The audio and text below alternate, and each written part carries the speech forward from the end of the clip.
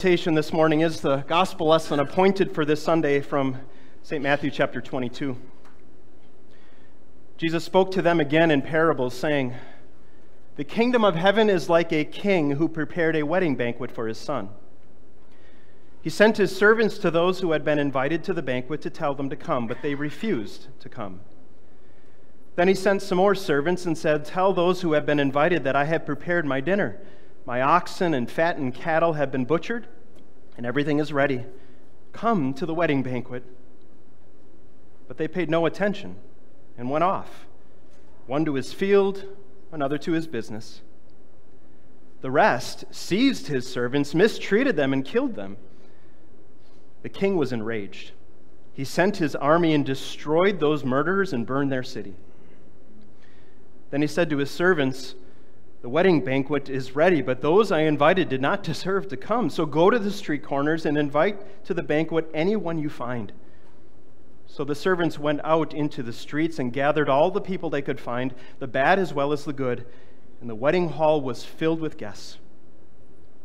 But when the king came in to see the guests, he noticed a man there who was not wearing wedding clothes. He asked, 'How did you get in here without wedding clothes, friend?' The man was speechless.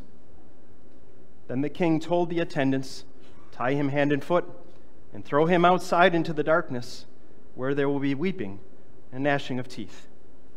For many are invited, but few are chosen.'" This is the gospel of the Lord.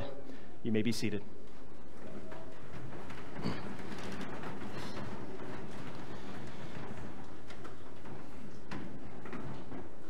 The context of our lesson this morning is very, very important, as is always when you're reading a piece of Scripture, to know what is going on around here, what is happening at the time that these words are spoken or written. Well, here in Matthew chapter 22, this is Tuesday of what we know as Holy Week. And for a couple of chapters here, Jesus has been preaching and teaching. And in this crowd are some of his enemies. The Pharisees, the teachers of the law, those who have already rejected him as the Messiah, those who are scheming to put him to death, those who in just a couple of days will, in a way, be successful. In just a couple of days from Jesus speaking these words, he will be hanging on a cross and dying. So the context of these words are very important. But of course, as we know, these words are not here just to be a history lesson for us to remind us of how Jesus faced his enemies and was calling them to repentance, but they're here for you and me too. Because these are the very words of God. They are the words that are living and breathing and enduring, and they speak to every person of all time, and that includes every one of us here. And Jesus here is speaking in a parable. And throughout this Pentecost season, at least in the last couple of months, we've been hearing a lot of parables of Jesus. Some of them I've preached on, some of them have just been in our gospel lessons, but a lot of parables of Jesus. So just a reminder about what a parable is. It's a story that Jesus tells, that we can picture it, we can be even standing at it and seeing what's going on, but it's not just a story. It's there to teach us a spiritual truth. Something about the way that God works in his kingdom, how God works through his word. And this parable is no different. We need to read parables in the context of the rest of Scripture as well. Because very easily we can get misled and misinterpret parables if we start to pick out little things that would contradict Scripture. So the point of a parable is always there. And there's always one main point we want to find and discover. And we got to make sure that main point doesn't contradict what the rest of Scripture tells us. And so as we look at this parable today, there are some rabbit holes we might go down that might lead us into false teachings or false beliefs. So we got to be careful, don't we?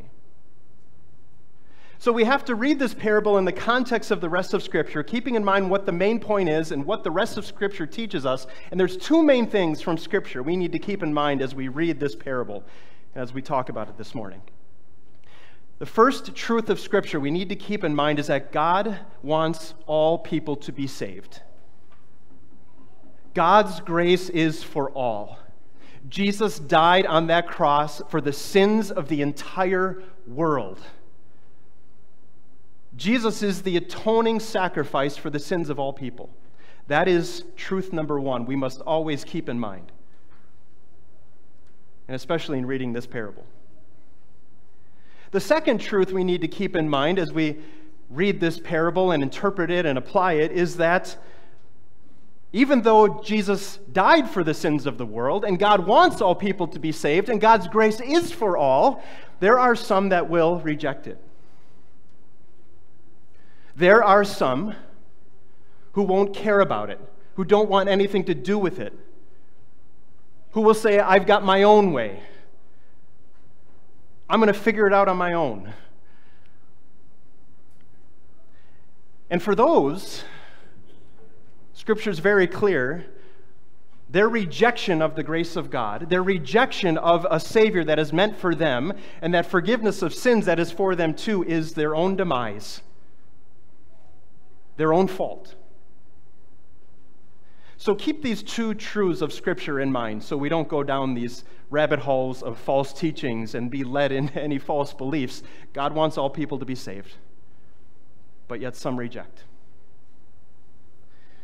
Here, Jesus' main point in this parable, what he wants us to take home from this and to understand and to believe and to live is that there's a gracious invitation.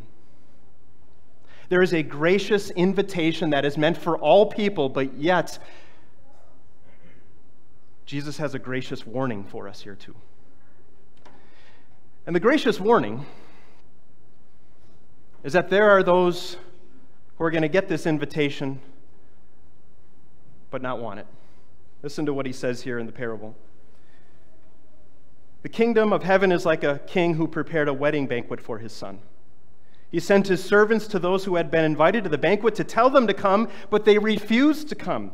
Then he sent some more servants and said, tell those who have been invited that I have prepared my dinner. My oxen and fattened cattle have been butchered, and everything is ready. Come to the wedding banquet. The invitation is there. Come. It's an invitation of grace. They don't deserve this invitation. But the king says, I want you to celebrate with me. Come to this banquet for this wedding of my son. And when no one comes, he sends out another invitation. Go again to them and tell them it's for you, it's ready, it's yours. Come and enjoy with me. Come, come, come, over and over. The king calls to the people through his servants. But there's refusal. But they paid no attention and went off, one to his field and another to his business. They had more important things to do in life, they thought. They didn't have time. It wasn't important to them. They didn't care.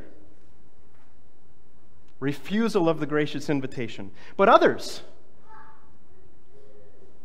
were enemies of the king. It says the rest seized his servants, mistreated them, and killed them. They didn't care about the king at all. They didn't care about his son. They wanted nothing to do with him. In fact, they hated him so much that they killed those servants who brought that gracious invitation to them. And the king is not happy. The king is not happy at all. The king was enraged. He sent his army and destroyed those murderers and burned their city. He had given them the chance. He had given them the gracious invitation over and over. Come, it's ready, it's for you, it's prepared, it's a gift, just come and enjoy. And finally, that gracious invitation was taken away. And their end came. A second invitation goes out. Then he said to his servants, the wedding banquet, it's ready, it's here, but those I invited did not deserve to come. So go to the street corners, invite them to the banquet, anyone you find. So the servants went out into the streets, gathered all the people they could find, the bad as well as the good, and the wedding hall was filled with guests. The king wanted that banquet hall to be full. He had enough food for everybody. He had a feast big enough for everyone to enjoy, so he says, go out. And in the original language here, the going out is continue to go out. Go, go, go. It's the sense of urgency, the sense of keep on going because there's room. Keep on inviting them in. And that banquet hall is filled. And it says, with those who are bad and those who are good. With those who maybe lived really good lives in the eyes of the king on the outside, or those who had hated him in the past and revolted against him in the past. Didn't matter. He says, just come and invite them. And that wedding hall is filled with guests.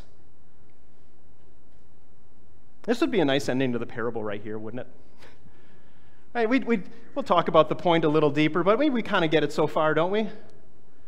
It'd be a nice ending.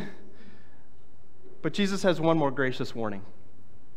He says, but when the king came to see the guests, he noticed a man there was not wearing wedding clothes. He asked, how did you get in here without wedding clothes, friend?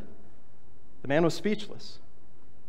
Then the king told the attendants, tie him hand and foot, throw him outside into the darkness where there will be weeping and gnashing of teeth. Now the conjecture here is, and it's just conjecture, we don't know this for sure from history, that in this culture, the king would provide the wedding clothes for the guests. And he had to be wearing those wedding clothes to get in. Now, if that's true or not, the picture is there for us, isn't it? Here is one who was in that wedding banquet who shouldn't have really been there. Because he didn't think he needed the king's invitation. He didn't think he needed those wedding clothes, that he was okay on his own. And his demise was to be thrown out, tied hand and foot, into the darkness, away from that banquet hall, away from that feast. Gracious warnings from our Savior, spoken to that crowd that day, to his enemies, which we see are very clear. Jesus came to save those very people who are looking to kill him. They've been invited to the banquet. Jesus has been longing for them to receive him and repent. For 3 years, he has not given up on these teachers of the law, these Pharisees who have been rejecting him and scheming against him and whose rise to their evil is coming very close. But yet still in love, he is graciously warning them, don't reject the invitation, or destruction will come. Don't reject this invitation of grace that I've come to bring you. Gracious warnings to those who thought that they could stand in the presence of God by their own merits, by their own works, by their own righteousness, and didn't need the wedding clothes that he wanted to bring them and give them. Gracious warnings to his enemies. Gracious warnings to you. So which one did you need to hear this morning? Which warning of Jesus did you need to hear from his mouth today? Have you been ignoring that grace? You've been too busy? You don't have time for any of that stuff right now. You just got too much going on in life. Are you like those people who they got the invitation, but they went off to their own business? They had more important things to do. The Apostle Paul warns through the letter to the Corinthians, don't receive God's grace in vain. Now is the day. Now is the day. Today is the day of repentance. Today is the day of salvation. Tomorrow is not promised. Tomorrow is not promised to you. Listen to that invitation today. Receive that invitation of grace today. Because tomorrow might not come. Which warning did you need to hear from the mouth of Jesus today? Maybe you've been living as his enemy. And while you've got that new self, you have that new man that's been created in you by faith in Christ Jesus lately, that old self, that sinful flesh, has been winning way too many battles. That sinful flesh has been having its way with you, and you've let it go unchecked. And you're kind of becoming complacent with those sins in your life. They're not really bothering you a whole lot anymore. And if that's the truth, you're living as an enemy of Christ. If you've become okay with your sinful flesh and the sins that it's causing you to do in your life. And if that's the case, heed the warning that Paul gives to the Romans, where he says that should we keep on sinning so that grace should increase? By no means. We've died to sin. How can we live in it any longer? What's the warning, the gracious warning you needed to hear from the mouth of Jesus today? Maybe you think you've done pretty well for yourself. Maybe you think you're doing okay on your own, that you've got the right clothes to wear. That grace of God, well, that's for those really bad sinners. You know, I make up for what I do. I try to amend my wrongs. I go to church. I give my offerings. I try to do my best and be faithful and be committed and kind. Are you wearing your own robes? Your own robes of righteousness? Those rags, those filthy rags? Let's be honest. And thinking that's what's getting you right with God, that you can be in his presence and come to that feast with your own works? If that's how you've been living, if that's been your attitude, like that of the Pharisees, that their good works get them right with God, well then listen to this warning from Paul in Galatians. If you think it's by your own works, you've fallen from grace. If it's works, then it's no longer grace. You want to earn your own way into God's presence? Fine, give it a shot, try it, and see how that goes for you. It's not going to work. But grace. Choose grace rather than your own works. Which gracious warning did you need to hear from the mouth of Jesus this morning? And I'm guessing most likely every day you need to be hearing all three, don't you? Every day. You need to be reminded from the mouth of Jesus this gracious warning. Don't ignore that call to repentance. Don't ignore that call of God's grace. Repent today. Crucify that sinful flesh. Put it to death. Rise to be what God has called you to be in your new man, in your new self. You need to hear that gracious warning that your good works do nothing to avail you, but only lead to your destruction. But to look to another righteousness. I'm guessing if you're like every other Christian, you need to hear every single warning that Jesus has here for you, that he calls out in his grace to you, in his undeserved, unconditional, no strings attached, unearned free love that he offers to you, his grace. You see, God is gracious. God is gracious, but he is also just. Remember those truths. God wants all people to be saved. Jesus died for the sins of the world. God's grace is for all. But for those who reject it, for those who think they don't need it, there is punishment. There is everlasting destruction. And we get some very graphic pictures of that here in this parable, don't we? The enemies of God, of that king, are destroyed. For those who think that they can earn their way in by their own righteousness, they are tied hand and foot, thrown outside into the darkness where there's weeping and gnashing of teeth. That is a graphic description of the punishment of hell. And I know we don't like to think about hell. I know a lot of churches don't like to preach about hell. I know a lot of People want to avoid that topic, but it's real. It's real. Jesus teaches it. The Bible teaches it. It's outer darkness. It's separation from God forever. It's everlasting destruction and punishment, and that's what waits for those who do not heed these gracious warnings that Jesus speaks today.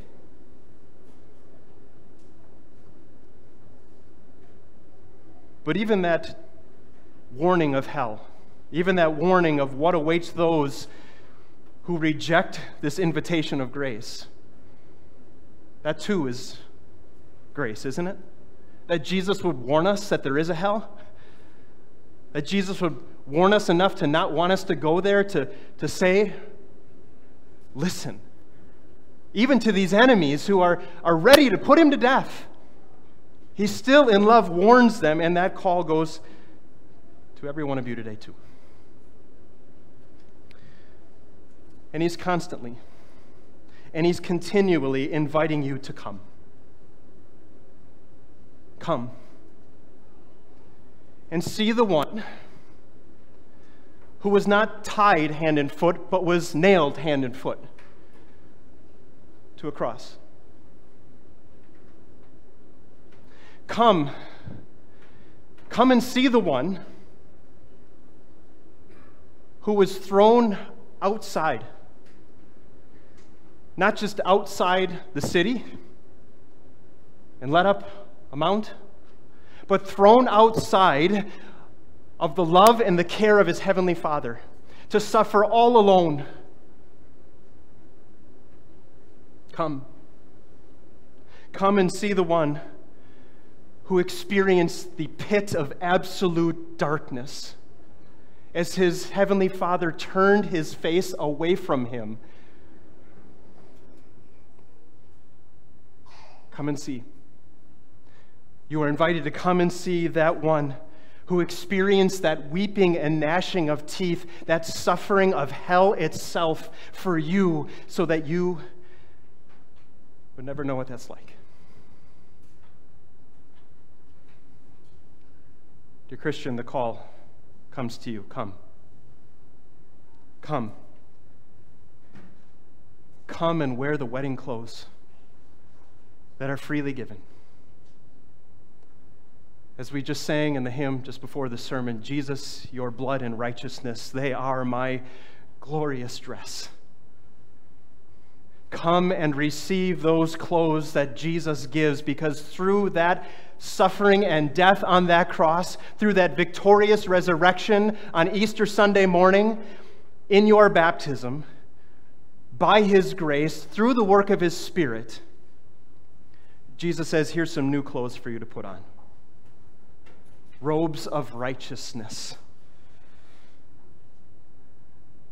That you can stand in the presence of the King. You can stand in the presence of the Almighty God as holy and sinless in his sight because of what Christ has done for you and because of the righteousness that is by faith, as we heard in our lesson from Romans, that is yours. A righteousness from outside of yourself that is a gift from God, the righteousness of Jesus Christ. Come. Come, you are invited over and over and over. Come to the banquet. We heard in our lesson from Isaiah, you are invited to this rich feast, to feast on these blessings that God can give in word and sacrament. Come to his word, and not just on Sunday mornings, but every day. Open your Bibles. Feast on what God wants you to have.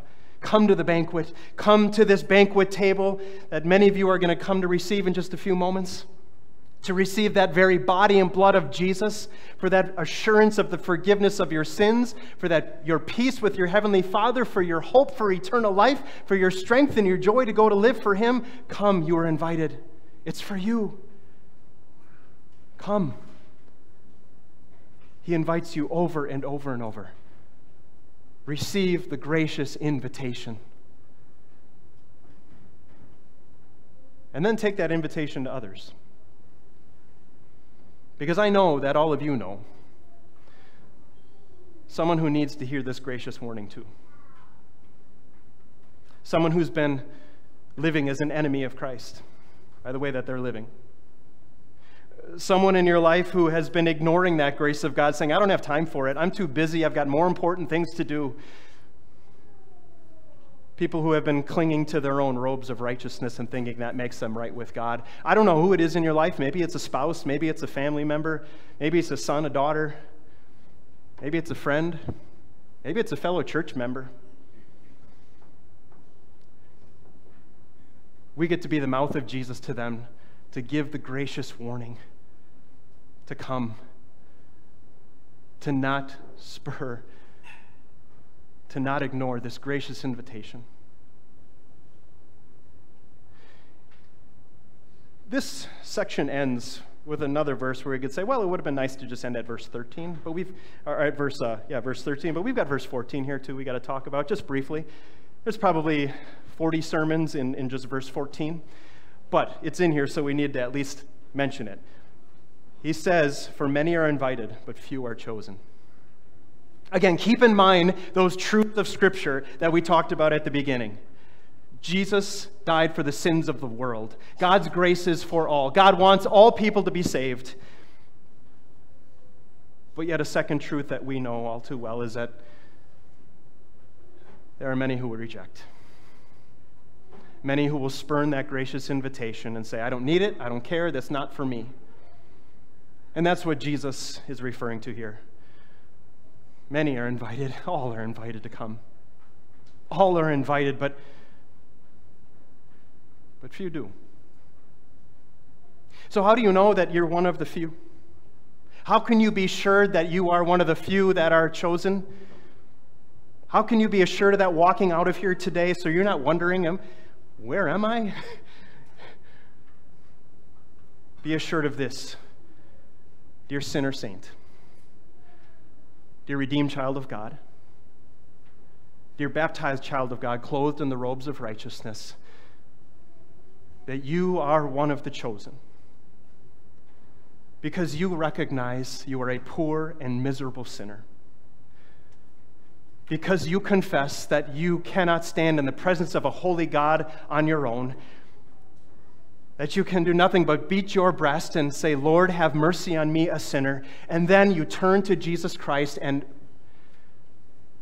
receive by faith, the faith given you as a gift through the Holy Spirit, the work of Jesus Christ, His merits, His righteousness, His forgiveness. And then with that power of the Holy Spirit, you get to go and live in that grace. You get to go and share that grace. You get to go and know that I'm not right with God by what I do. I don't deserve to be invited to that banquet. But God, you call me in your grace. And you graciously warn me with your word, and you call me to repentance. Dear Christian, that is who you are. You are chosen. You are His. You are clothed in the robes of Jesus' righteousness.